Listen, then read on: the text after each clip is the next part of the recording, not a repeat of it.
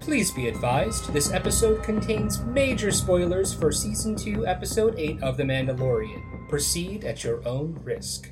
If you should manage to finish your quest, I would have you reconsider joining our efforts.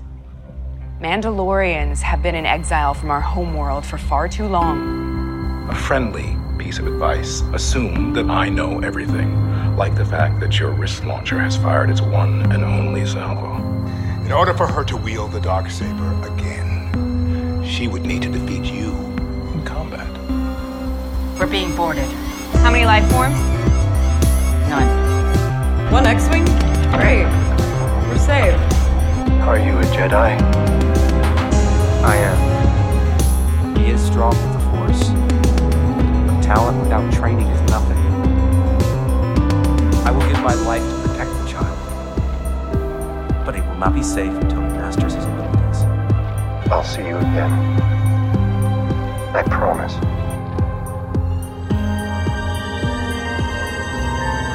May the Force be with you.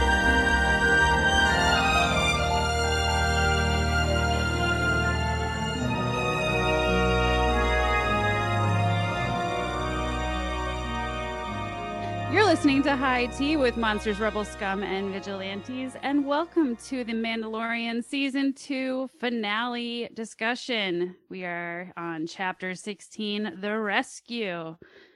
This is Brett, and with me, as always, is my co-pilot, Steven. Steven, who are we rescuing today?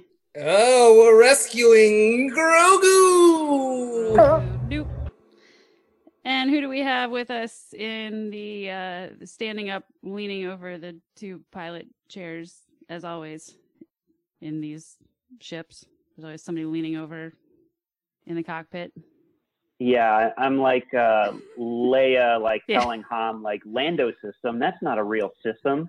Lando system. Lando system. Lando system? Who are Yes. you? But yeah, this is Alex Patanos. I am glad to be back on the show. Thanks again for having me, guys. This is another crazy episode, and I'm very glad to be a part of it. Well, do you have any edits for Steven today? Are we we're going to kick the show off right away? I don't. I have no corrections or fact checks. I feel like I've really dropped the ball. I don't know. Maybe It's because I'm 99% correct. So, it takes a lot to find my errors and faults. You got one in. So I guess it'll be another 99 years before. Yeah, it's like, we need C-3PO to tell us the odds on this one of how often is it that someone can come in and fact check Steven on Star Wars knowledge. Well, we won't have C-3PO, but I think it sounds like G Striker might pop into the pod pit any moment now. Hello, thanks for having me back again. Hey, Alex, I'm Striker, by the way. Hey, Striker, I'm Alex. Yeah, hey, great Alex. to meet you. Good to meet you too. I've enjoyed you coming on the pod and when I've heard you on the pod as well. Sweet and cool. Yeah. Yeah, I provide comic relief and voices.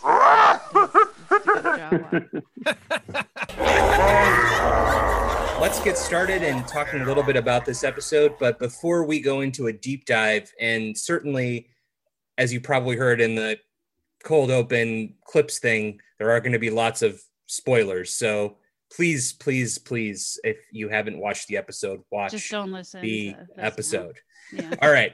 So first things first, let's talk a little bit about the composer and his work. So, and I'm going to probably butcher his name, Ludwig Göransson, adding a Swedish lilt to that.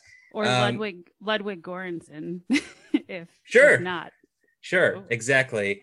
And the work that he's done on this season in particular has been really fantastic. And this episode, I'm going to say something that's crazy. I don't know what it is. So when we have Luke dehood with, in front of all the folks there, and they bring in the Force theme from John Williams' score. Right. Mm-hmm. Yes. I was so emotional I think every time I've watched it, and I've watched that scene a lot, I couldn't hear that. And I was so, and then I afterwards was really miffed. I was like, why didn't he loop in any of the John Williams score into this? Yep. And I was like so mad about it.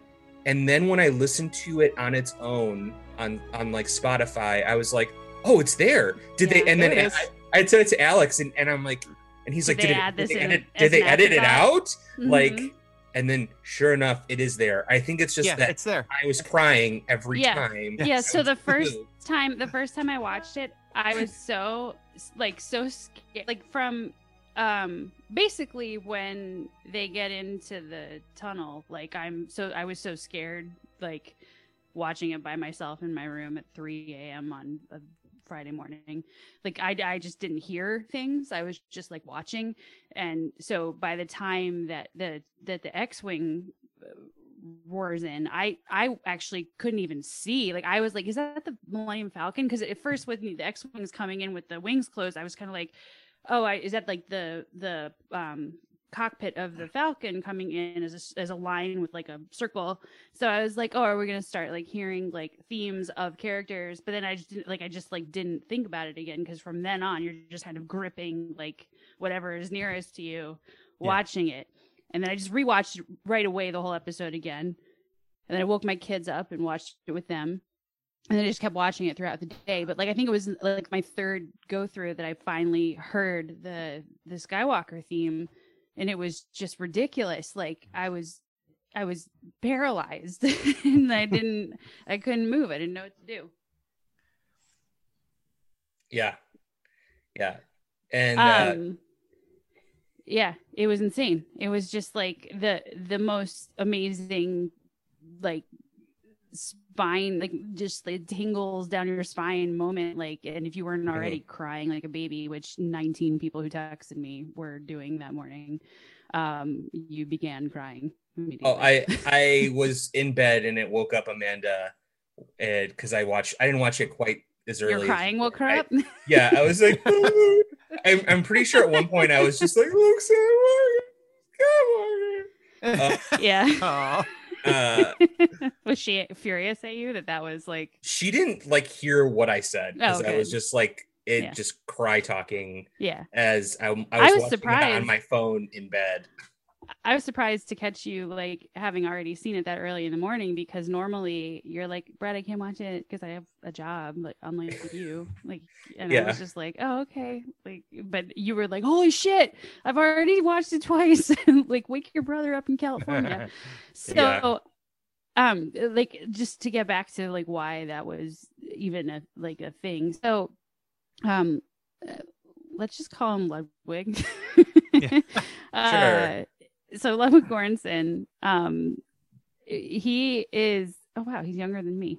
That's amazing. Okay, so he is a Swedish composer, conductor, record producer, known for scoring the Creed and Creed 2 films, Venom, Tenet, which is obviously right now out on streaming. You did a great job with Tenet. Yeah, that's big with the music going back and forth and forward and backwards and playing on itself when they both come at the same time, and you have multiple. Don't spoil anything about it. We're not here to spoil that film yet. Right, okay, never mind. But I will add too that I really liked his theme for the Dark Troopers as well. That was, so that's my favorite. So that goes through 3 songs. So the album for volume 2 of season 2 Mandalorian soundtrack came out yesterday on Apple. And obviously they didn't release it until yesterday because the names of the tracks were spoilers for the episodes. Like Ahsoka Lives is the name of one song, obviously. So like if they had released that back in November, like that would have fucked all of the season. But interestingly enough, like he collaborates with Childish Gambino, and he is a Grammy Award winner for Record of the Year, Song of the Year. He's worked with Chance the Rapper and Alicia Keys and Travis Scott, and so he's kind of like a jack of all trades in the composer space. And I thought he was a really interesting choice and a very young choice too to step in. When John Williams was not the choice for Mandalorian, kind of a bold decision to pick a 36-year-old guy to invest in your first live action Star Wars film with. But he actually did the score for Black Panther. So that's kind of cred already for him with, with the Marvel Disney universe. So probably some favorable inroads for him. But Jesus, like all of the music from this episode and really throughout this season, but especially notable were like the theme for Bo-Katan and that like real like bassy in your blood and veins Dark Trooper theme called The Trooper, I think. Jesus, like that like haunted my nightmares last night, some of that music, and really set the stage for this episode. Like the bar was set so high for the sound. Just well and that paired with the high repetitive notes, it took me back. I don't know if you guys ever played Halo, but back in the day when they first introduced the Flood in Halo, which is just like this race that always just keeps coming at you no matter what. It's that kind of high. It's like, oh no, I can't do anything. They're all over me. So it's like the same thing with the Dark Troopers, like coming at you and punching doors and like, here they come, you're screwed. Yeah. And, actually, so as we all know, and I know we have a Dark Troopers section coming up in a little bit, but like the Dark Troopers are from the Dark Forces video game. And I've been trying to I remember having that same experience when a Dark Trooper would show up in Dark Forces. Oh, yeah. You would hear a noise and you'd be like, oh, I'm screwed. Like, this is it. Like, I'm about to die. Yeah. And it was like this very, very distinct noise. And I spent about an hour this morning trying to find that noise on like YouTube clips and stuff like that. But it was all just like a bunch of Twitch streamers. So anytime I would hear the noise, it would just be like, a Twitch streamer just like screaming over it, being like, ah. So I can't confirm whether they've actually sampled that in or not. But I feel like the actual noise of the theme, to me, reminds me of the Dark Troopers, even going back to the moment when we first saw the Dark Troopers in the whatever episode that was, where they come down and they steal Grogu. Yeah. I remember hearing that, and that was even before we knew they were Dark Troopers, and being like, this is it. I think these are Dark Troopers. So there was a song that was released. I mean, this is gonna like.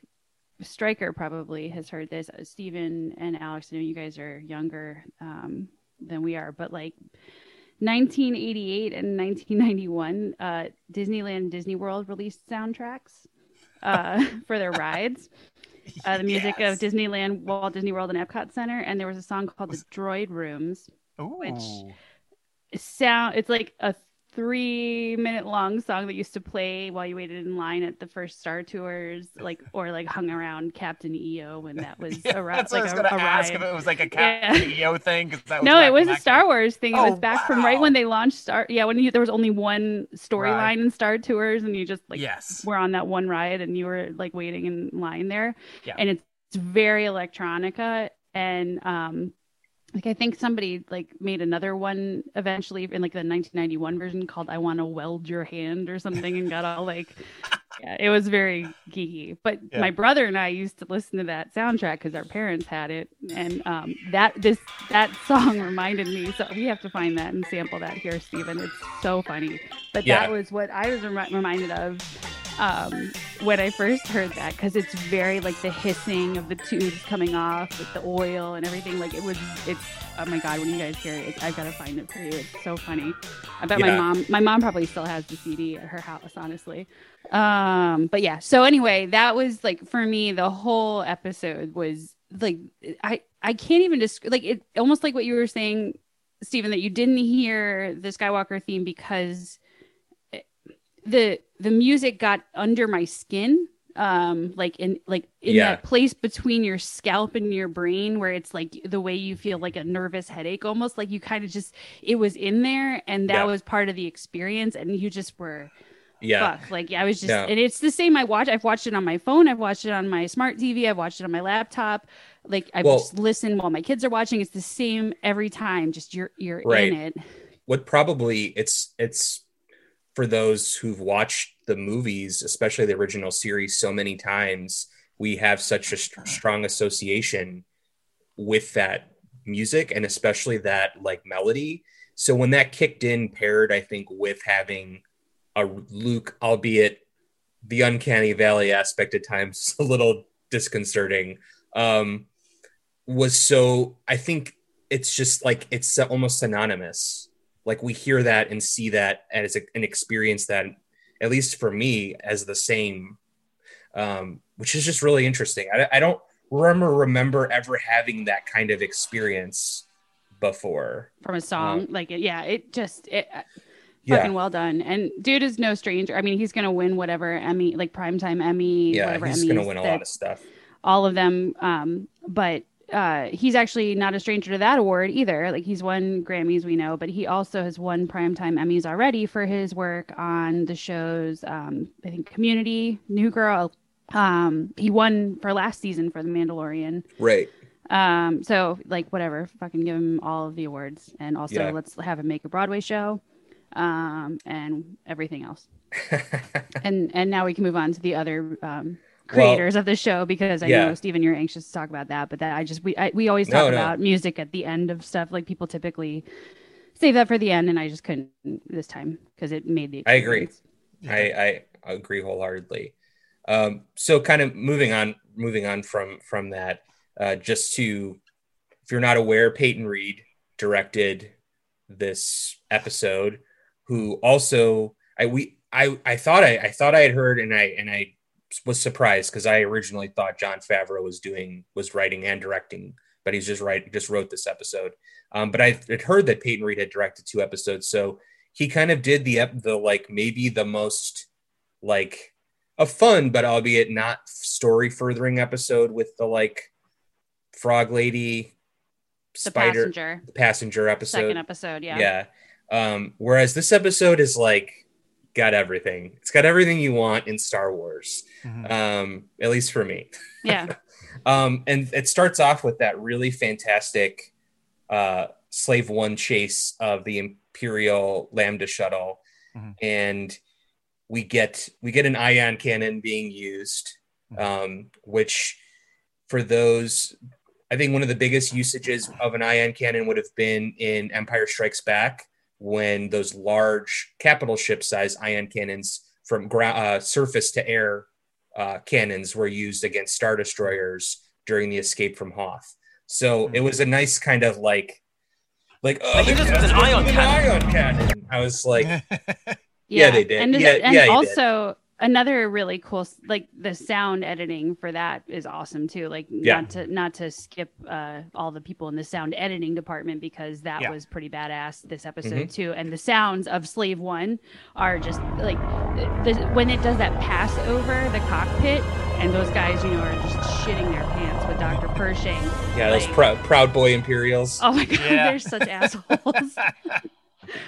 Yeah, that was so badass. They just like the Passover, the sound, like the shuddering sound of Slave One as it just does that flyover, and it's like you're about to be boarded, like you're both fucking dead, and sorry. Yeah, and this, certainly I have that line. They're pirates. I don't have a death Shouldn't we fight? I don't have a death wish.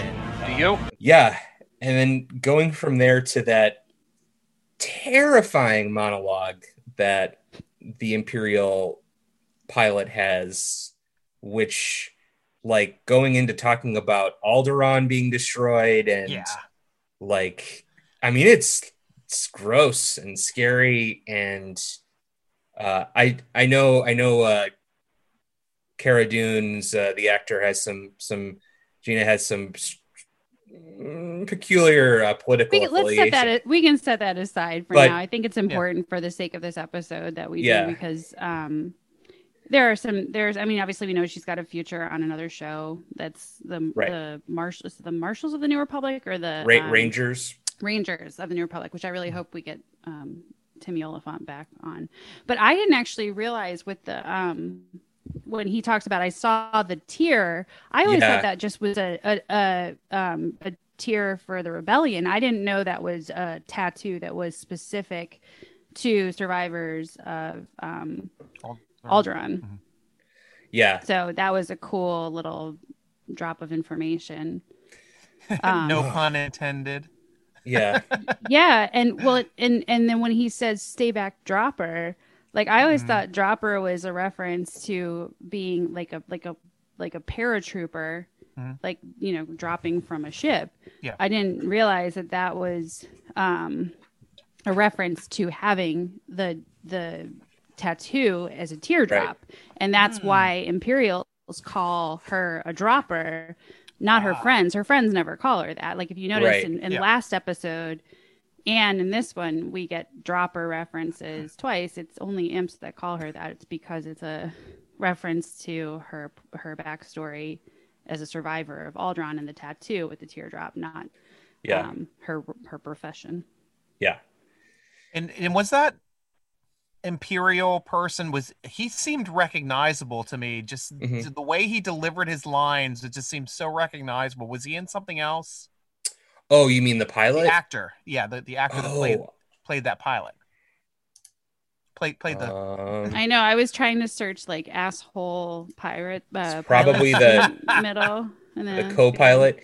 So he was on SHIELD. Oh, that makes sense. Yes. So yeah, he had a recurring role on SHIELD. You know what's funny? It was from SHIELD then. My daughter actually was talking about this today. Was the assholes in the beginning of? Oh, go ahead, Stryker. He was the son of the founder of Hydra, I believe, on SHIELD. Now, if I'm remembering correctly, Nathaniel Malik, is that who that is? Yes, a Malik. Okay. It definitely was a Malik. Yep. So my daughter was saying this morning, like last year's finale had 2 asshole stormtroopers beating up Grogu, right? And now you've got 2 asshole Proud Boy, like Moff Gideon pilots. Well, the one's like, I'm not really with him. Yeah. Let's work. He's like, let's talk about this. Let's work something out. And the other guy's like, fuck you. Like, I'm here on a mission, Yeah. I worked it out. That one guy, though, that one guy was such a dick. He's just like, you may not be aware that this is Dr. Pershing. And he's just like, oh, fuck off, dude. I know who that is. Like, yeah. That's why what do you think we're here for, moron? No, we you clearly think we're pirates. No. Yeah. He had Imperial officer written all over him. That guy had a high track before I know. Cara Dune ended his career track. Oh, Jesus.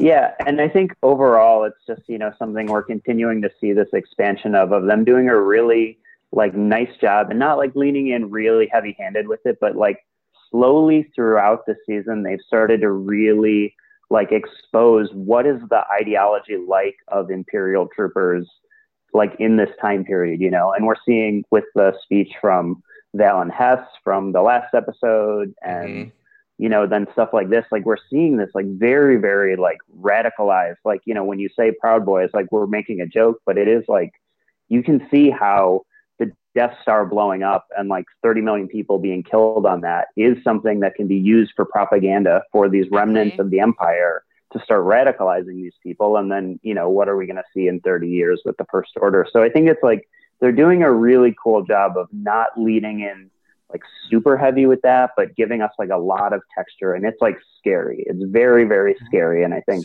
very effective and cool. I think you're totally right, Alex. And I think that there's always been that undercurrent, right, for Star Wars, is that those of us who are fans who kind of sit on the progressive side of politics and civil rights see this as a series, as a cause for good.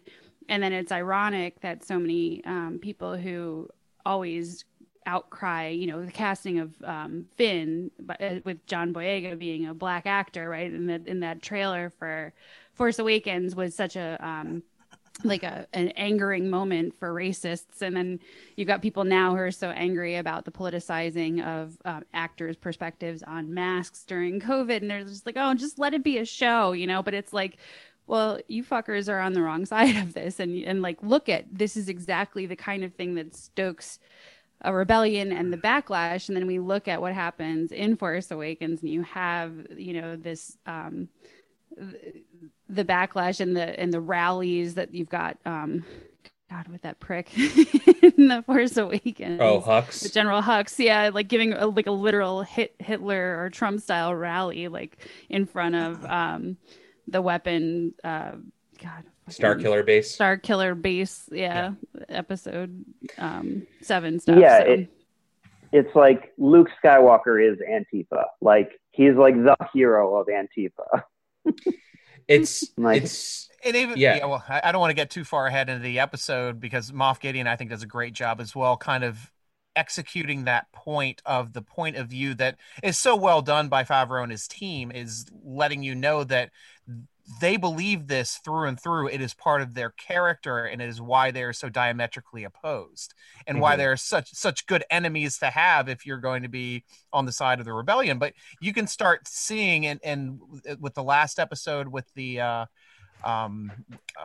with the Bill Burr, and those two talking at the table, and they both kind of echoed it, because the guy on the ship said it also, was that, you know, it was a good thing that Alderaan blew up, essentially, is because there's nothing but terrorists there. And the same thing with that whole firebombing of that place where Bill Burr's character was associated with. It's like, well, they were terrorists. Mayfeld's character. Yeah. And I think that yes. And they use the phrase establishing order. Yes. And I think, again, it's always about bringing order and balance, law and order. Right. Which law and order. Very autocratic jargon. Well, and that's interesting too with Moff Gideon, because, you know, he's talking about, by now you're aware that, you know, Bo-Katan and her boarding party have murdered all of this, like the savages that they are, murdered everybody in the bridge, and, you know, and at that point, Din Djarin's like, I don't care. You take the weapon, take the ship, kill those people. I just want the kid. He means it. He's willing to leave Cara Dune, friends, Fennec Shand, everyone who helped him to get on that ship. He's willing to fucking leave them to die to get off the ship with Grogu, and that's his motivation.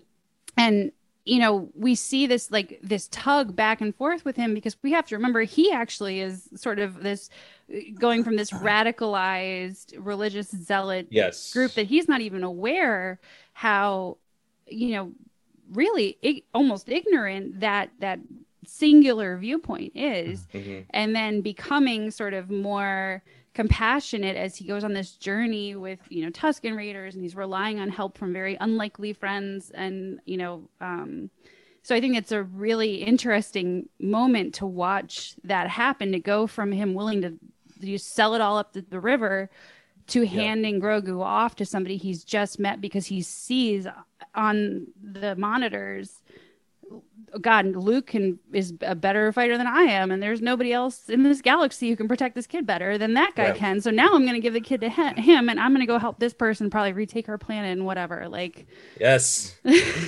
So I know we're sorry. Let's get back to your we're getting ahead. outline. Sorry. No, but I think that's fine to bring that up, because I've been saying it for the past few episodes that I felt like it was a season 4 arc of reclaiming Mandalore.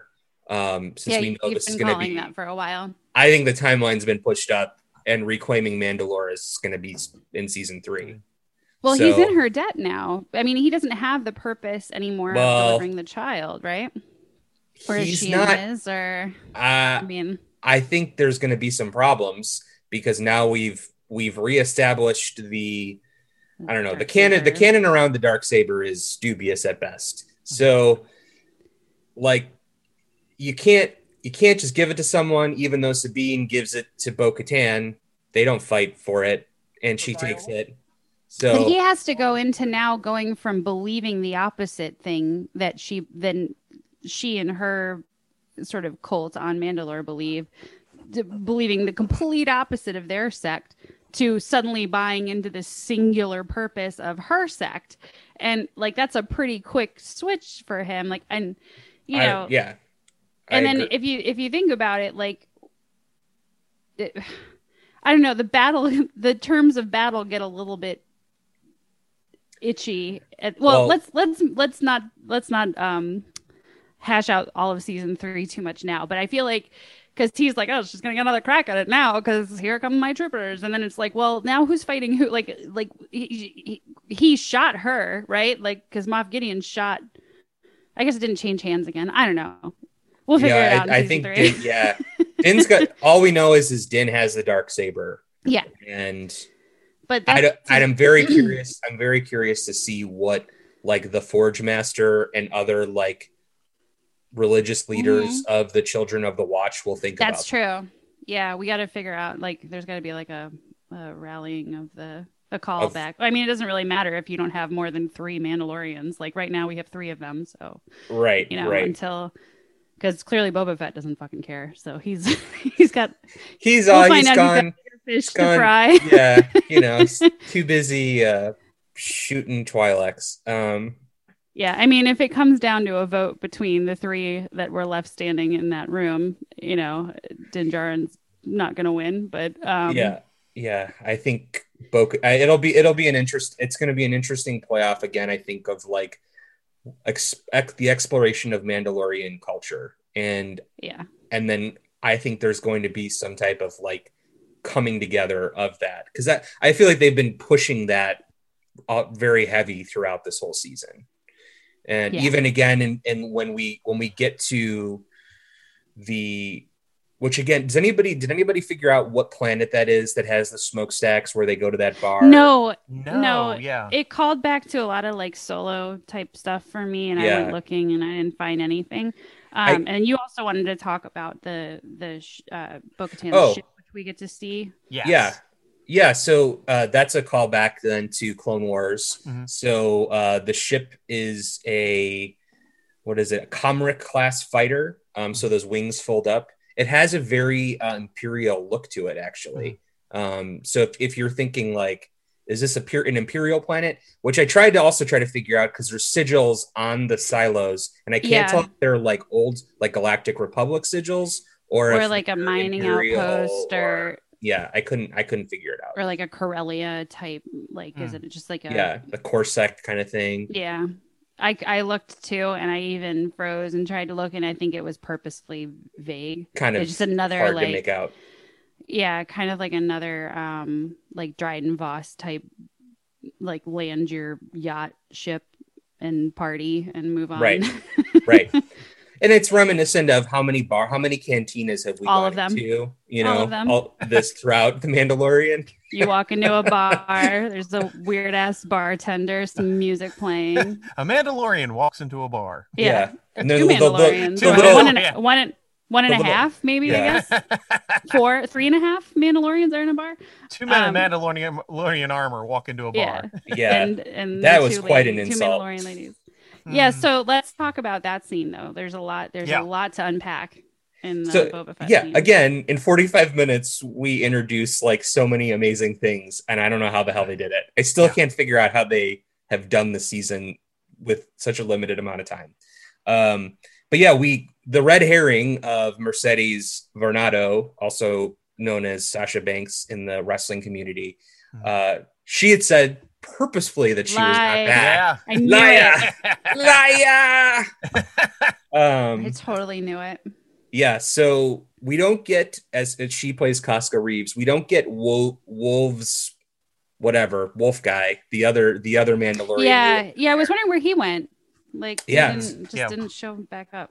Right. So that whole this is where Alex and one of our other coworkers, Michael, we talked about this on Friday of like, I got to count all of the new like weird jargon that's used in this. So we've got the clip of all of that isn't the quack calling the stifling slimy. I think that's a pot calling the kettle black. Yeah. I mean, exactly. Okay, wait. So can we just for 1 second though? I love the writing on this show, and I only have 2 complaints about this episode, and they're not even really complaints. One of them is a complaint, and this is not this. But this fight scene felt very like it would have been written by George Lucas, because it's just like Boba Fett like didn't even do anything, and she's like, "You're not a real Mandalorian." He's like, "I didn't fucking say shit." Like, I didn't say what. And then like her, like the friend, like all gets up in her face, and it's just like, and then she's like, "Save it for the imps." And I'm like, "So I guess you are helping now? Like you said you weren't going to help. You said forget it." Like, what the fuck? Like, this is such a bad argument. Like, this is like, are you already? Are you drunk? Are you guys drunk? I just assume you are. Would explain it.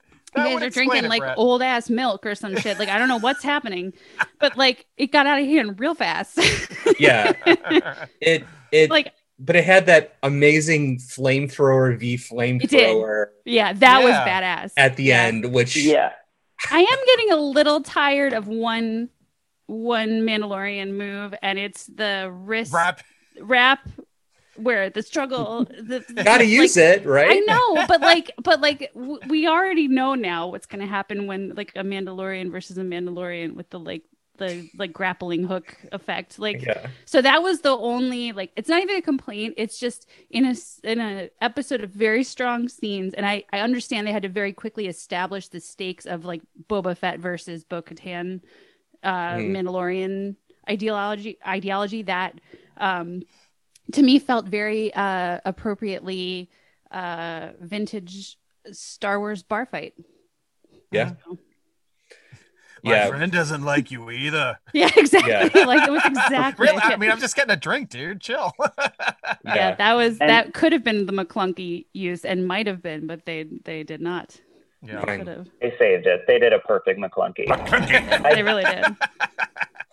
I do also think though that it's, seeing if we had heard before Mandalorian season 1 came out that there was going to be a fight scene in a bar where Boba Fett flamethrowers another Mandalorian, we would have all lost our minds. While Bo-Katan watched episode, of season 1, we all would have just our brains would have exploded. So the fact that this is the moment that we're complaining about in this episode, I think is really telling how good this episode is and how far the show has come this season.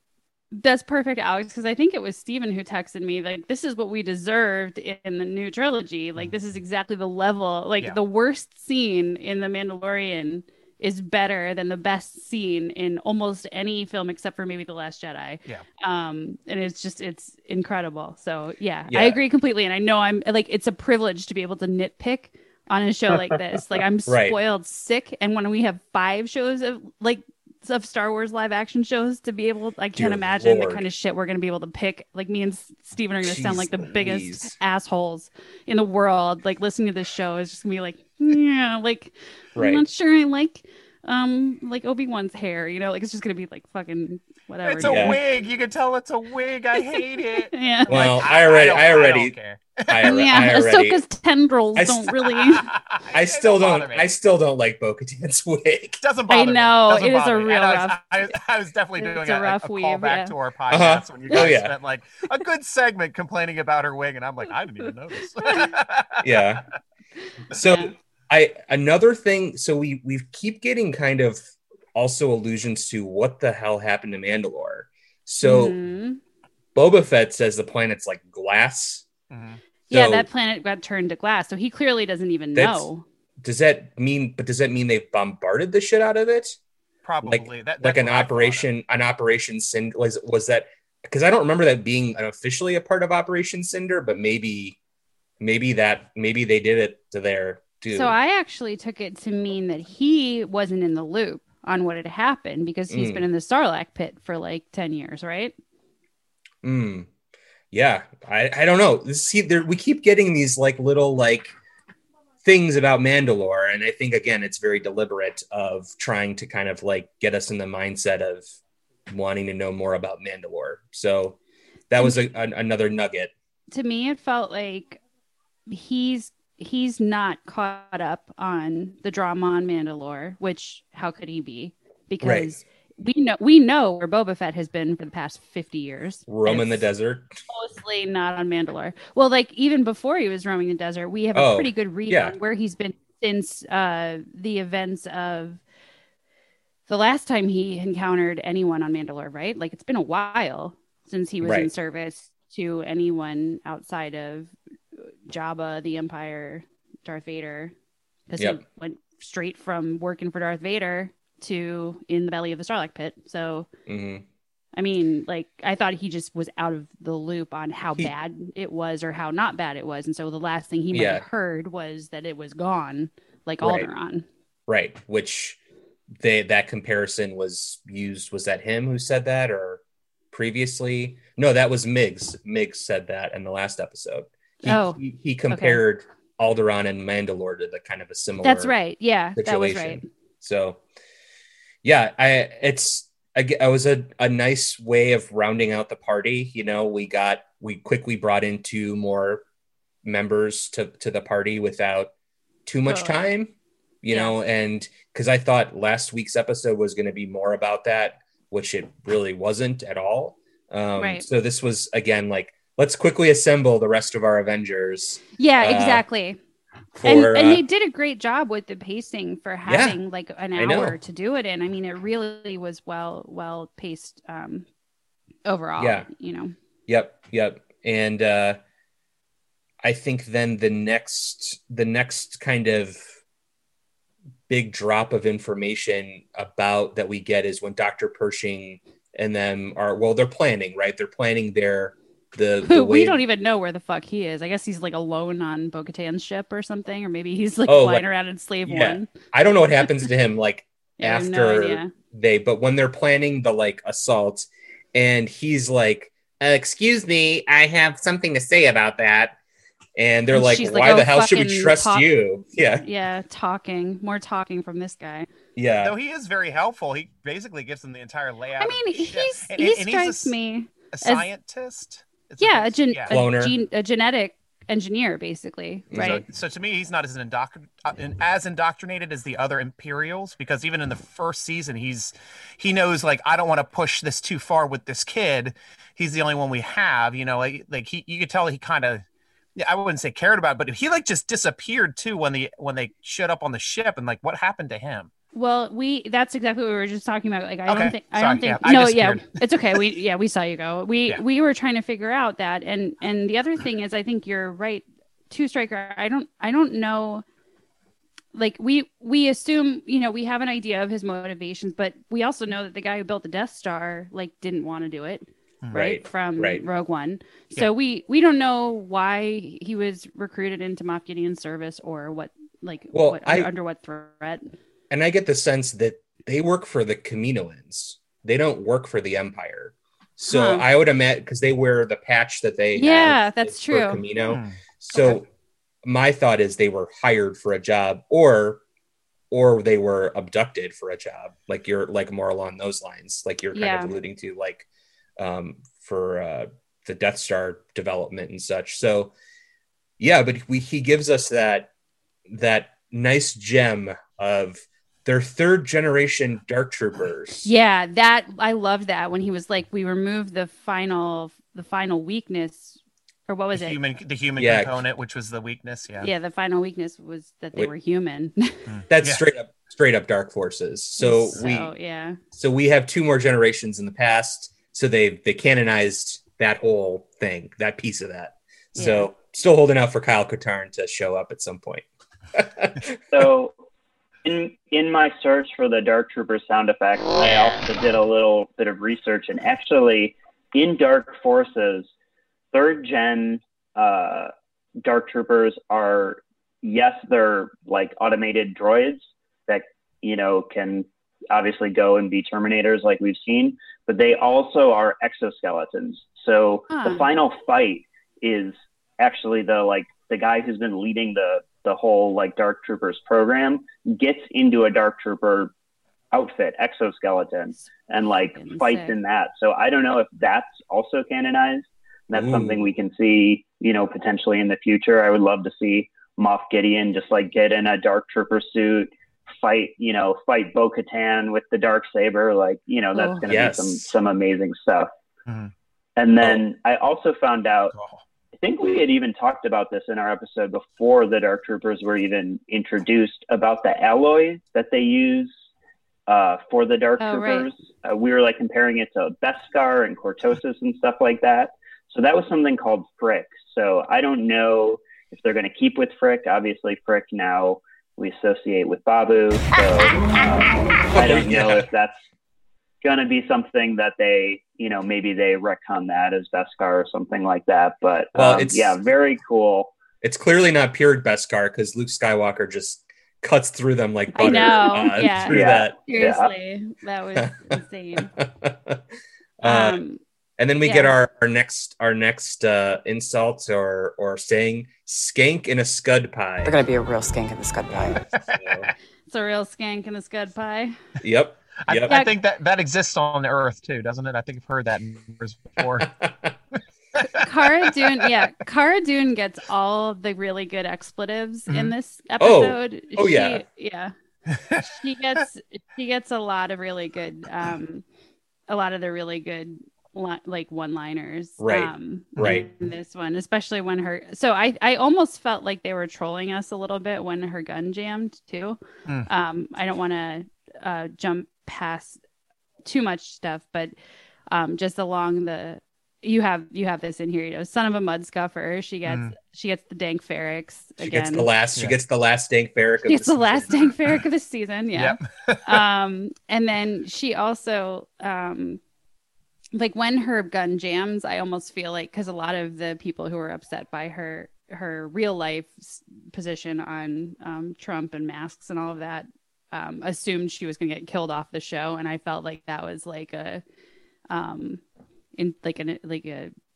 intentional choice by the showrunners to be like, here's your moment where her gun jams and she gets killed, and like she didn't, like Fennec covered her, and then she also bludgeoned the crap out of a stormtrooper with her rifle, which was pretty great. She doesn't need to, and that was one of the things I was talking to. I'm giving her a little bit of grace for the holidays this week, I guess, because I was talking to my brother about this because he and I hadn't discussed it, and I guess he doesn't listen to the show as closely as he tells us he does, Steven, because he was like, what?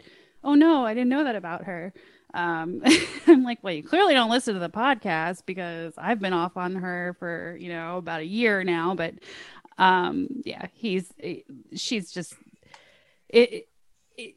a part of the show that really solidified putting these women who are not traditional Hollywood style actresses on like an all female assault mission on a light cruiser. Yeah. And that was such a moment for me, for my daughter, watching that together. Like you always got like one chick, as a Star Wars fan, as a girl growing up, you had Leia, or you had Padme, or you had Jyn Erso, and like even like until recently, even Rey, and like a couple of like decorative females in the background, but like the women were the muscle of this episode, and that was so badass. And she's been a big part of that, and so have casting a couple of female wrestlers and all kinds of atypical actresses. So I think that was awesome, and also heavy on non-white female actresses, which we love. So, and Ming-Na Wen had some pretty phenomenal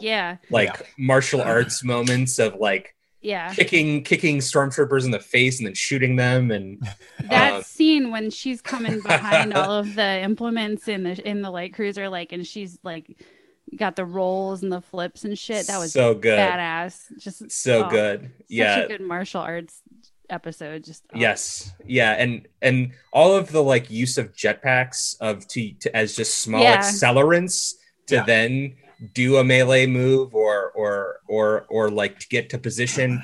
It was awesome. Like got to dive. Like I was like, where are they going when like the Mandalorians dove off the bridge? Or when they dove off under that, like you guys got those hallways with like no walls. Yeah. Unlike once again, no safety. And a walkway to just fall into space if you fall. What? Well, how are you how is that room depressurized? Like, I don't understand how anyone is breathing in that room, but whatever. They just it's ray shielding. Yeah, you got the ray shielding on the bottom. Yeah. Oh, okay, sure. All right, that's science.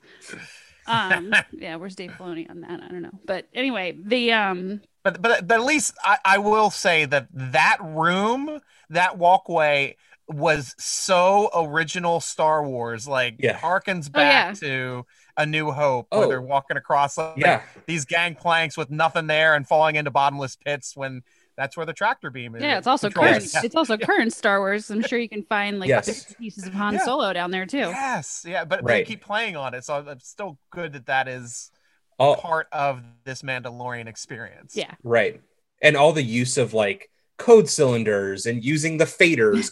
We see a lot of close-ups of the equipment that very much feels like it is original series stuff. Like everything feels right in the way the set is dressed and created. So it's and even awesome. With the heads up displays when you're back in the fighters and you're engaging other ships. I mean, it's like the first 3 movies through, New Hope through Jedi. And when it was opposed to trying to like dress it up and make it all like, oh, it's superly cool, high tech effects. But that's what they were. I mean, it works, and it works now. Right.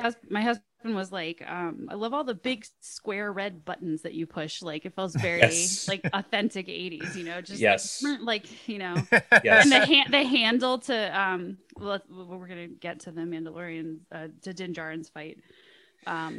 It's like back to back fights against the Terminator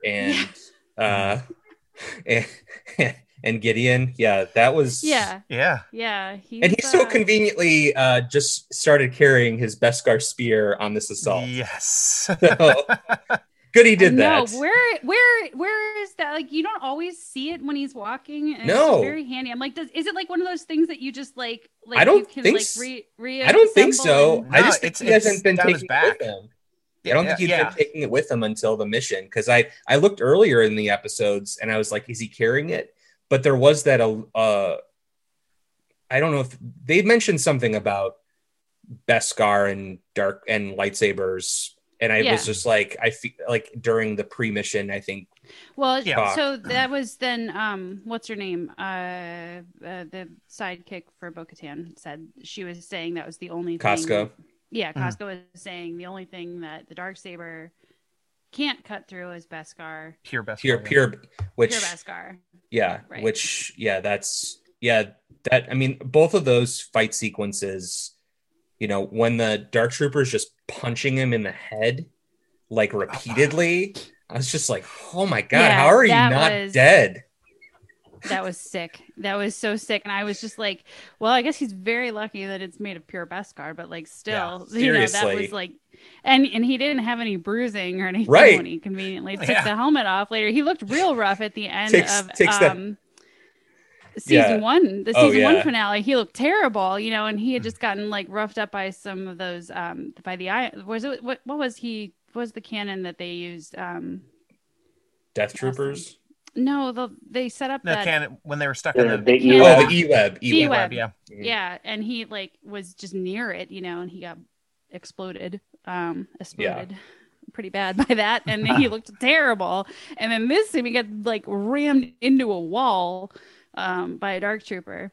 But before we go into the combat scenes there, you had wanted to talk, Stephen, about Moff Gideon being ex-ISB. Yeah, so my dreams and hopes of Moff Gideon being a former Inquisitor have been dashed. He is ex-ISB. I'm still holding hope. I'm still holding hope that he's an Emperor's hand. I'm only here to dash your hopes, Stephen. I am not what you want. Yeah, I just think his skill with the Darksaber, which is a lightsaber, is too good, and I think that I feel like there's more than meets the eye with I Moff agree Gideon. that, and his reaction to a Jedi was force sensitive. I'm going to shoot myself.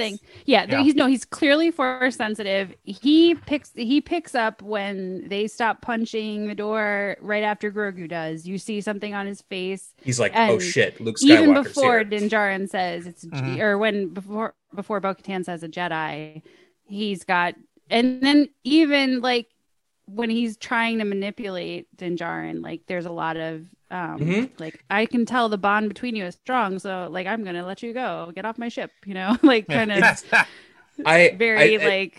it also plays to it plays to me with that baiting, either like in role-playing terms, like Din really failed that role of seeing the deception of Moff, or was there some mind trickery? I know. Some Jedi like he force manipulated him. It was, he was so desperate. Even the way that he kind of falls into the room, he loses his swagger when he sees the kid with the Darksaber above his head, and the way that the Mandalorian walks normally is very purposeful. He has this very Western style swagger, and he comes into the room and he's got his blaster up. But he just kind of stumbles into the room when he sees that, just like, I'll do anything. And that's kind of how he always is when the kid is in harm's way. Like, you can have this, you can have the jetpack, you can do it. I'll give you whatever you want, just don't hurt him. And it's like, it's a very it's very difficult, I think, to, for him to maintain any semblance of upper hand, even in low threat scenarios, but in the most high stakes scenario, like he's very vulnerable there. And if Mop has any force manipulation abilities, like right then is when Din Djarin is like so unbelievably vulnerable to it. Yep. The other thing we have on that right before that sequence, after we learn that, Bo-Katan wants everyone to leave Moff Gideon to her, and he's ex-ISB, blah, blah, blah, is you have your note about Boba Fett's jump. Yeah. He calls hyperspace jump space. What everyone else calls it hyperspace is I'm wondering if that's I frankly haven't watched episode 2 probably as much as I've watched the other movies because I hate that movie. Because it's the worst. All of them. But maybe Django calls it jump space in that. I've never heard anyone call it jump space before. So I don't know, Alex, do you remember anyone say jump space before? My kids watched Phantom Menace today, and I can confirm I did not hear it in there. So I thought that was weird, but I don't know. I went through it with a very fine tooth comb on my third viewing. So and one more quick thing too, that during the assault by Fennec and the Mandos and Cara Dune, Fennec dodges a blaster bolt. Yeah. She straight up she moves her shoulder and dodges a blaster bolt. That's badass. That's why I was also going to ask, is her reflexes far and above what a normal human, or is her specific race? She might be augmented, cybernetically. Well, now she is, right? Because Boba Fett helped her. Well, Boba Fett had to operate on her right after he put her back together because she got tore up pretty bad in the desert by that other shitty wannabe bounty hunter. But remember, even before he augmented her in that episode 5 of season 1, when the Mandalorian goes into the cantina looking for work, and he's like, forget it, I'm not going to take that bounty. She's the best of the guild. She's the best of the bounty hunters. So even before she was augmented, she was the hardest of them to kill. Right. And it's been confirmed she is in that Bad Batch trailer. Oh, sweet. So we're getting, and Ming-Na's going to voice her. So we're going to get young Fennec, and then we're going to get badass Fennec in the Book of Boba Fett, I assume, as well. Nice. I'm very excited for that. Yeah. There is an article on jump drives, Stephen, in the Wikipedia. Method of so the jump drive is is basically the mechanism that allows you to go into hyperspace. Maybe he just calls it. So it's slang. Yeah. Oh, it's from the that's weird. It's maybe a Star Wars book. They call it hyperspace all the time. So coming out of hyperspace. But it's most used in a book that it's from the Dauntless book, The Lost Fleet by Jack Campbell. Interesting. I don't know. All right. Well, so after let's get to combat, yeah. Yeah, after the I didn't pretty much beats the crap. Does win pretty quickly in that duel. I will say, against the Spear V Darksaber.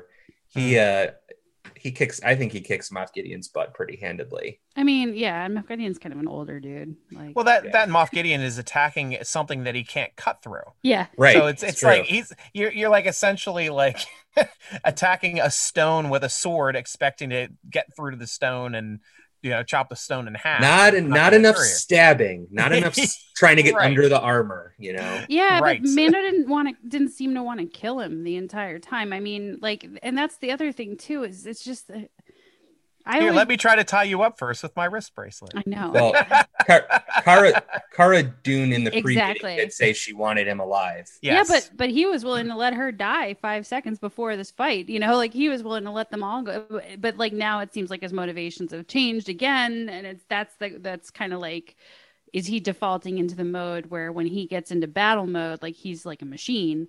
To me, I guess all manner of combat are like probably what he's spent his whole life training in. So like good for him that he knows how to wield a spear that well. Well, last episode, they specifically show him when he's fighting the rebels and killing the rebels on the Juggernaut, him wielding a spear. Yeah. And I feel like that was very intentional of being like, taste, by the way, when he fights next week, you see, we've already seen him use a spear, so he can use a spear so he can fight. You know in advance with that spear. I mean, that was like under pressure, and like we don't know what happened. Like we don't know where Grogu is. I don't know why Moff really drugged up, I think, looks like. Well, I know, but like Moff Gideon really had like, I don't know. I don't even want to say it out loud, but like Moff Gideon had an ace card to play there, and he like went the wrong way with it, you know. Like did he really even want the kid alive anymore or no?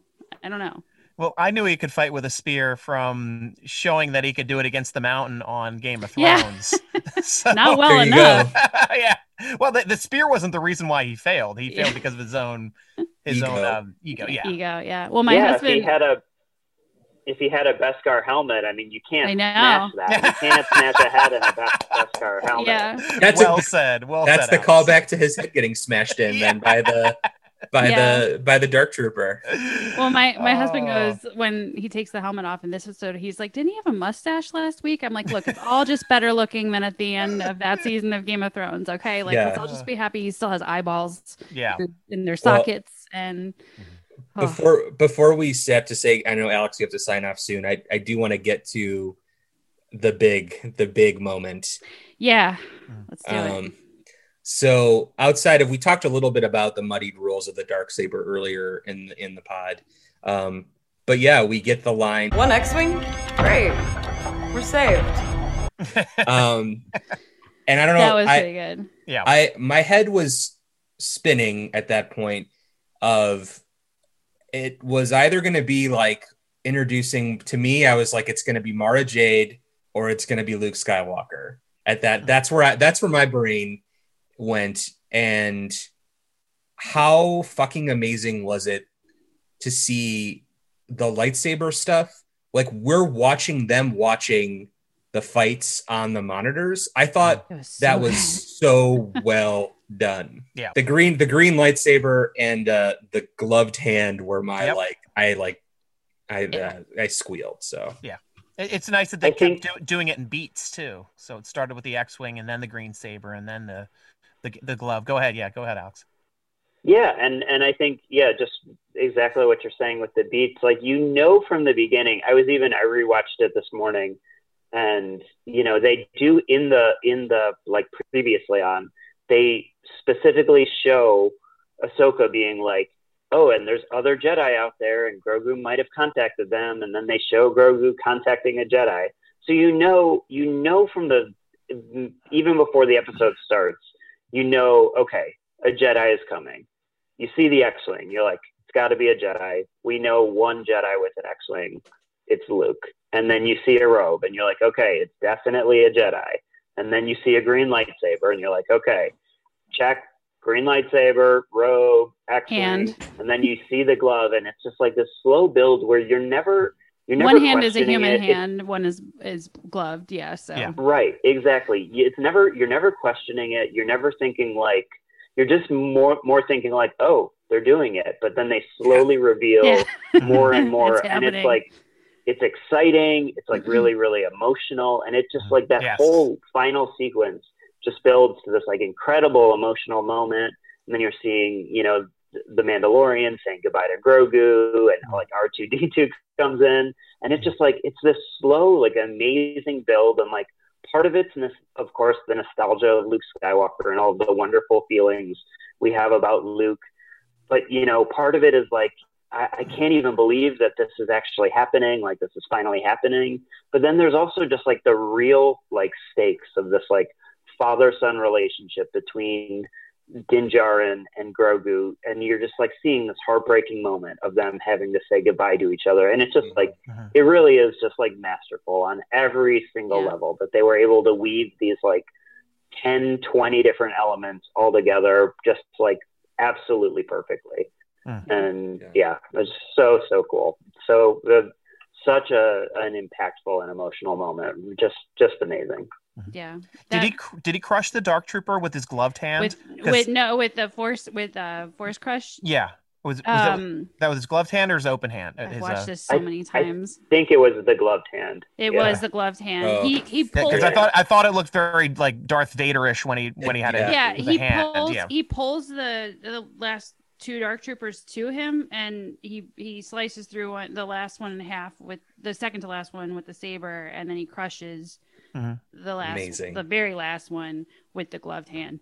And it's fucking sick. Yeah, it's very with that music again. Yes. With that music, right? Holy shit! It's very reminiscent of Vader going to town in Rogue One. Yeah, I rewatched that scene too between like watches 4 and 5 of the episode. I like went back and watched that sequence of Rogue One 3 or 4 times, and it is almost the choreography when Luke comes out of the elevator.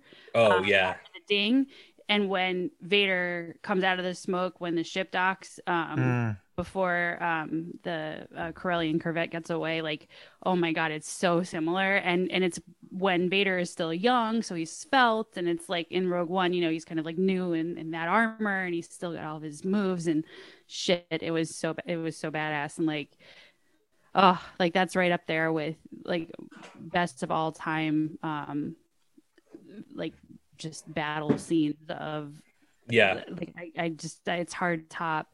I did suspect that it was gonna be Luke for pretty much the whole season, and I didn't have any inside information on it other than that like Mark Hamill seemed to be very active on Twitter this year, which is like, you know, like he seemed to be very chatty. He's got that whole commercial thing with Jean-Luc Picard. So I know. Yeah. He is having a busy second half of his career. But my thing was this: I thought they were going to use his voice and Sebastian Stan's face and body. Yes. Yeah. And I am still, that is the only disappointment I have in everything about this episode. Right. Is that while I loved every minute of it, like I've watched it like seriously like 8 or 9 times by now. Like my kids and I watched it for like their 4th time this morning, so like we just can't get enough of it.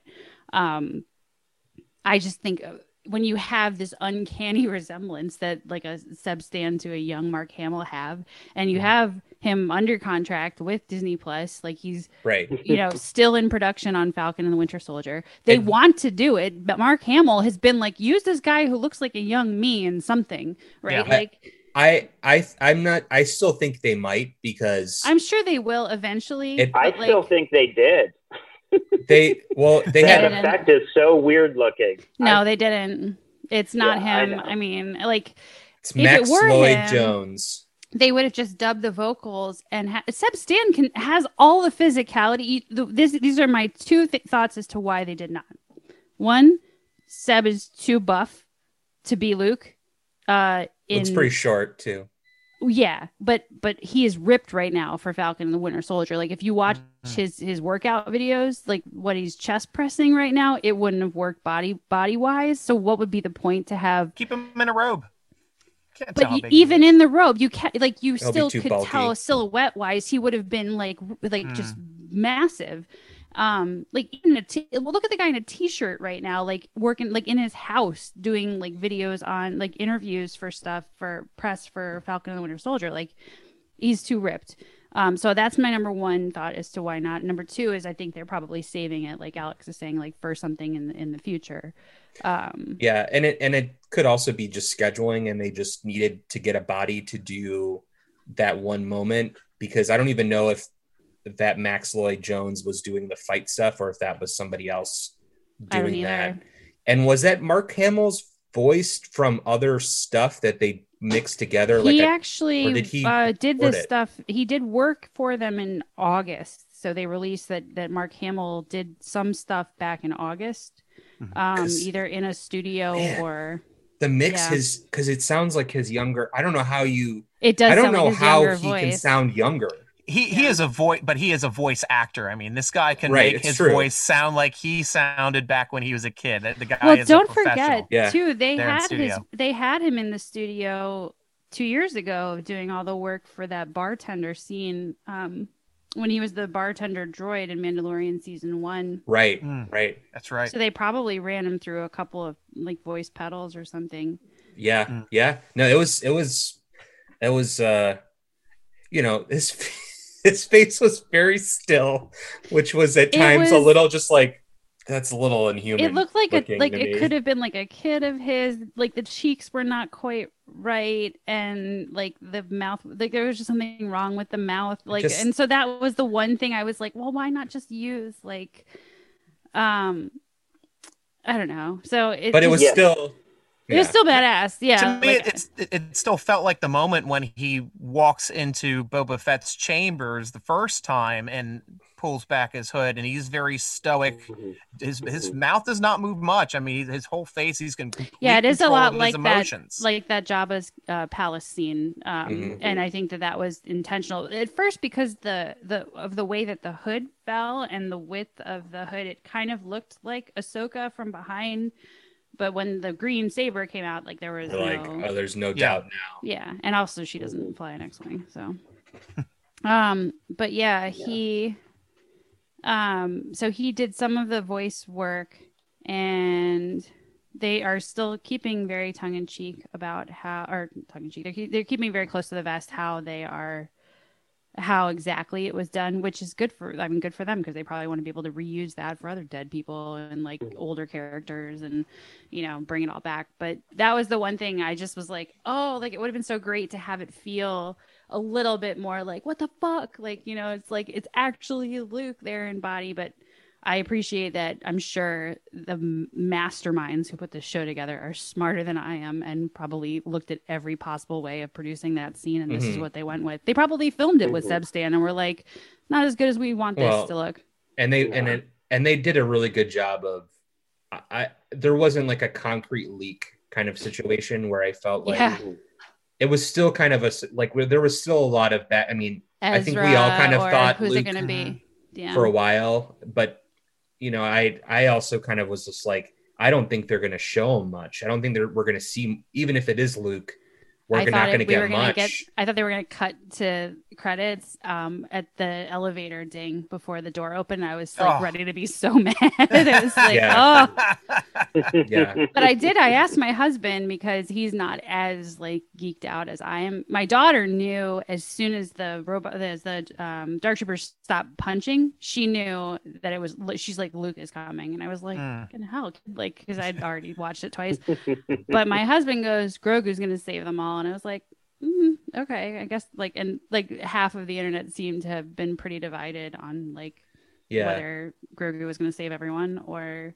I just loved when like Grogu's ears perk up when the X-Wings comes back to life a little bit. Yeah, and he's like his hand is touching the screen. Oh, that was so great. He's just following like with his fingers. Like I didn't know if he was like communicating with Luke at the time to tell Luke where Dark Troopers were in relation because he had access to the screen. I wouldn't. That's highly possible. I mean, I do think that from the moment Luke was close, they were like force talking to each other. Well, I mean, he's been talking to him since the Seeing Stone. So especially in the elevator because that's like because he's right on to for the elevator. It's like, hey, you got like 8 more troopers up here. Be careful. Yeah. True. Yeah. No, that's. Maybe I think he that's was a good seeing point. for him. Yeah, that's a good. I thought it was just because he was just like, look, like, you know, trying to communicate with Din Djarin, like this is the guy. Yeah. Yeah. Because when everyone else in the room was like, for a beat, when Din Djarin's like, open the doors, they're all like, what the fuck? Are you nuts? Yeah. No. Also, no one ever goes, it's Luke Skywalker. And Luke Skywalker doesn't go, I'm Luke Skywalker. That's what I was going to say. That was my problem with the ending. It was because, okay, well, I'm going to give this child that means everything to me to this guy that didn't even tell me his name and tell me where they're going to go when I promised the kid, hey, I promise I'll see you again. So like, would all of them have known him? Like would Bo-Katan have known would him? Fennec would be the one I think that would have the best chance of knowing him.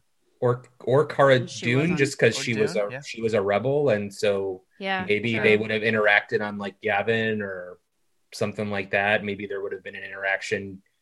I don't know. I don't know if she fought in Hoth, or I don't know. We don't know what her military record looks like. But think about, because when Grogu's used force in front of her, including when he tried to choke her out, she's never been like, oh, like this reminds me of this Jedi who won the war for us. And it's not like everyone, like, it's not also like the events of what happened between Luke and the Emperor and his father were like streamed like the Super Bowl, like nobody was really in there. It's just kind of word of mouth, like it's a legend. But I would think that like Anakin Skywalker was like such a high profile Jedi that everybody, like, he was in the news all the time, that like the name Skywalker, and then Luke, everybody knows his name, right? Everybody knows Luke Skywalker. Like he's a celebrity, but like I would think that it seems like he's kept a low profile since Return of the Jedi. We know some of that kind of from the canon books that's the case. I don't know. Yeah. So Luke Skywalker is the boy who lived. I understand. Yeah. Well, thanks, Alex, for. Yes, Alex. Thank you so much. Yeah, thanks so much for having me, guys. So I guess this is it for this whole season. So we'll have some more. We'll have some more. Let's all geek out about all the forthcoming content. Yeah, and there's so much of it. So cool. Well, I will talk to you all. I'm sure. If not, happy holidays and McClunky to us all. Hey, McClunky. I'm glad that I got the memo to wear a hat today. It seems like all the men wear hats today. Yeah, I'm just wearing Leia. It's the unwieldy. I got my unwieldy hair it's becoming a problem. So yeah, my hair is it's ridiculous. The length of it. Like it's just like it comes down below like the sleeves of my shirt now, and I'm just like, what is happening? And I just can't get it cut. Mine's the beard. It just keeps getting longer every episode. I just need to wear a Mandalorian helmet and like take it off every couple months so we can see how far it's grown. Yeah. Well, speaking of McClunky, we do have a post-credit scene after the saddest goodbye of all time. And what are our last? We have the last 6 words of the season are "May the Force be with you." Yes, those are our last words of the season. And don't be afraid if you go all. Don't be afraid. Right. It's like 9. Yeah. Well, I think he says don't be afraid before that. Yeah. So I think Luke is yeah. Well, you're discounting the most the after credit scene. No, yeah. I know, not even that. But you're right for this. I'm saying you're discounting the most important words of all, which are we have no clue what Grogu and R2-D2 said to each other, which is probably this is true. Yeah, like, this is true.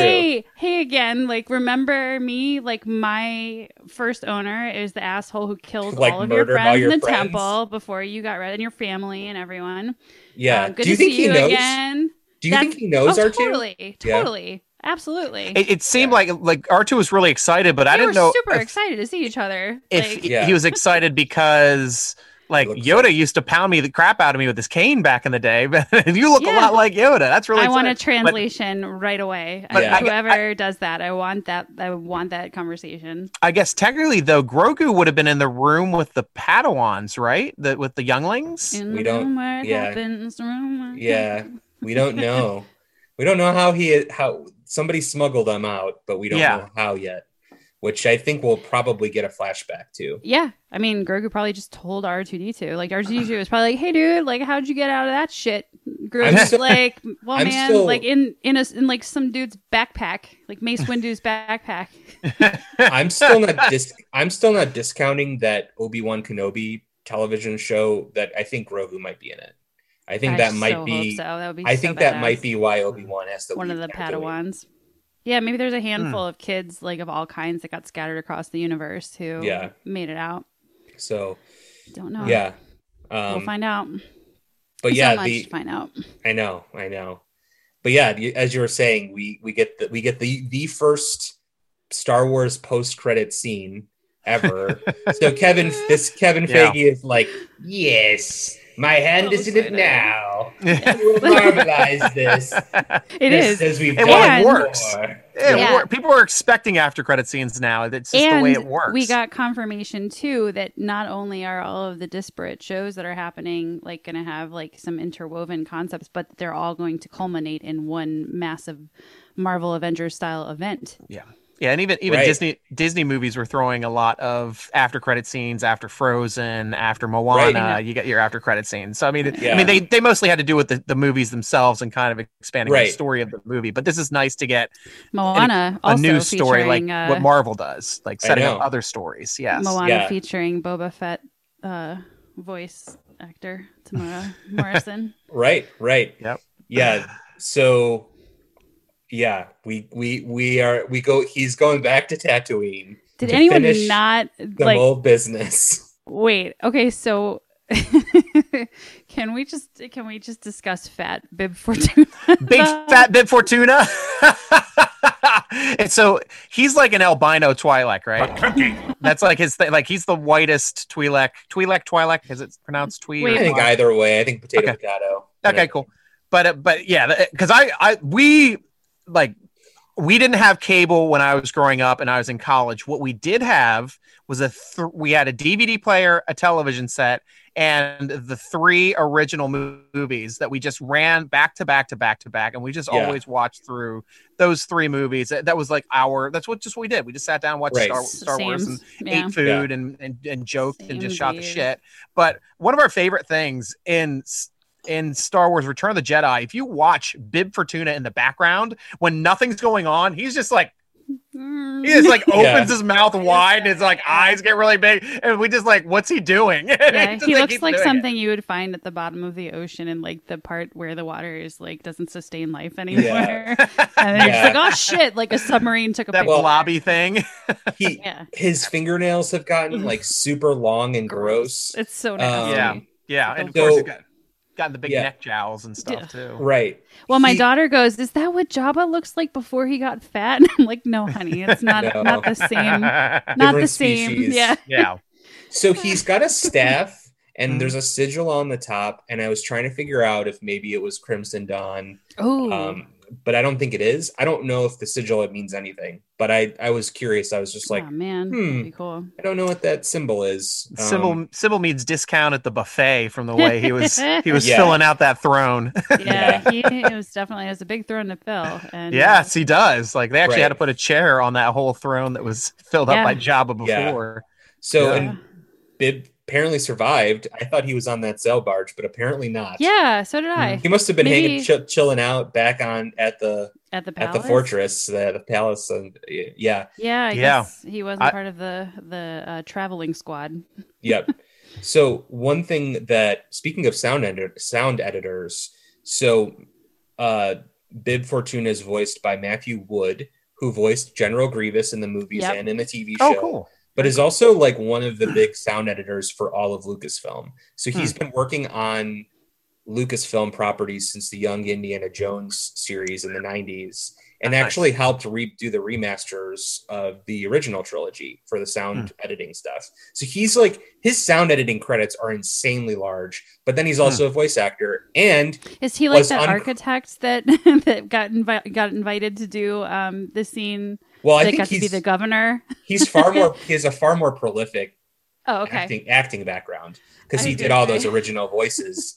But he also was the uncredited Bib Fortuna in episode 1, because we see Bib Fortuna. Yeah. So it's cool that they got an actor from that to play the character later. I bet he gets a lot more work in future years now. So and he gets shot pretty quickly. I mean, any shot. No one gets a full shot. The clunky. Well, I like that Fennec went in there and just cleaned up, but like also like freed the Twi'lek, like that. To me, like like you could tell she was like fucking keeping a girl as a slave. Like it's not anymore. Like to me, that felt very significant after we just saw 4 women like destroy a lightly staffed light cruiser, and then anytime you get like the shadow with like there's someone's shadow coming down the steps of Jabba's palace, like especially after what we had just seen with the Luke and the cape and that scene on the light cruiser, like I don't know. It was just too. It was almost like, because at first I was like, why are the post credits they're so long this time? Because normally I watch them anyway, just because there's the concept art. No concept art though. That was a bummer. I know. Yes. I'm sure there will be a whole big gallery episode full of it. There has. I can't wait to watch that. Oh, but like that was just like seeing his shadow, of course, coming down. Like hers first was very reminiscent of Leia in costume coming down. Yeah. At the skirts, and then Boba coming back down like he owned the place, and now he does. So it's now just he's gonna run that literally. And a lot of my friends have. Yeah, I know. Well, a lot of my friends have texted me and saying like, I can't wait to read that book, and I'm like, no, guys, it's a fucking show. It's a show called The Book of Boba Fett, and they're like, oh, okay. So something, I don't think this is by any means the case, but I was like, does this mean that because the Book of Boba Fett's coming out the same time they said The Mandalorian season 3 is coming out. Both are coming out in December 2021. And then I also was like, well, since we closed the story on Grogu, are we shifting to another Mandalorian? And season 3 of The Mandalorian is Boba Fett? Book of Boba Fett. Yeah, that's an interesting point. They're in pre-production already when Pedro Pascal is contracted through season 4. Yeah, I just find it weird they're going to release both of those things at the same time. It's going to be, from what I've heard is that this is going to be like a very creature appreciative miniseries, like a 6-episode, kind of like they're doing with Obi-Wan, but like that this is going to be like for people who dig the Jabba Palace and the Mos Eisley. Oh, I can't wait. Yeah, so it's gonna be very Muppety. Yeah, nice. And that Boba Fett's theme is badass. So cool. Yeah. So great. Though I was surprised. We get our. Oh, go ahead. No, I didn't mean to cut you off. No, I just wanted to state too, like with everybody going down the steps, I was surprised that in a return to Jabba's palace that it wasn't Boba leading the charge down the steps. Oh, but for the climactic build, I mean, it made it look awesome. But he was definitely also walking in to own that place, and when you have Fennec, I mean, why not send her first? Because she's just going to mop up everybody for you. And it's kind of cool too, like that. I don't know, like the with the Jedi and the Sith, you always have this like apprentice and master relationship, right? Yeah. And it's so cool because in the world, like the world that we live in post Boba Fett, like, or when we thought he was dead, she reached the pinnacle of bounty hunting, right? Like she was sort of like the like leaderboard, like MVP of the guild. Well, like, fuck that, because Boba Fett's still alive. So, like, now, like, she's back to being the apprentice to the actual master bounty hunter, which is Boba Fett. So, like, and now the Mandalorian's not really a bounty hunter anymore. Like, we don't even really know what he is. So, criminal syndicate ruler. Not all Mandalorians are bounty hunters. Yeah, I know. Yeah. I didn't know sidekicks were allowed to talk. Well, that ain't the skanky calling to something slimy. the skank and the scud pie. The skanky and the scud pie slimy. I don't know. It's one of those quotes. You skank. There's not enough nerf herders. Yeah. Yes. We haven't gotten a nerf herder. Oh. I just want to see a field of nerfs. Maybe maybe there will be one in our. Maybe are they like large cats? Is it like very difficult? I picture them like goats. They kind of look like. They got really like ding-a-lingy kind of noses. Oh, are they like the big like the big bulbous things in the original movie that are in the plains? When not in the first, like the old ones, when they're showing the love scene between the two of the Padme and Anakin, and they're in that field with those big elephanty things, like the big, large bulbous bodied things. Those look kind of like Nerfs to me. What about Nerfs look like Nerfs are straight up. I keep forgetting this. I think they're a different creature than they are. Okay. They look like a bison. Oh, okay. Oh yeah, that's right. I do remember those. I was gonna say that Stryker's callback to like the worst honeymoon of all time, though.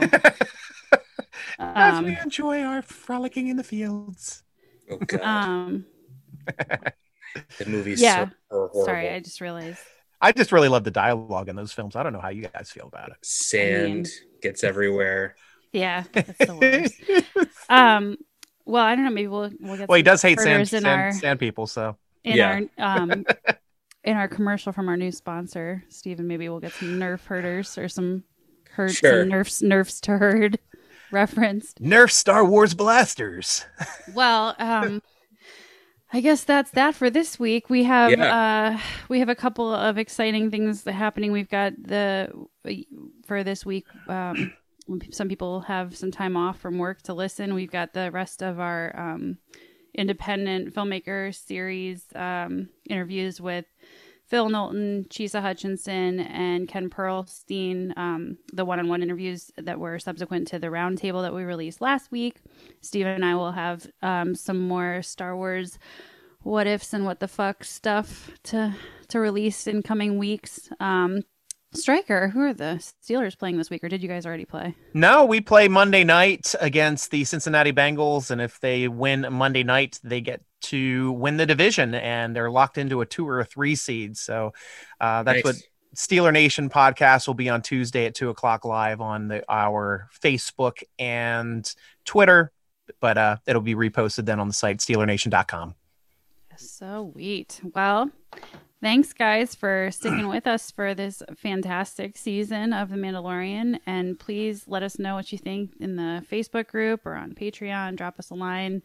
And do like and subscribe, please. Like, subscribe, share with your friends.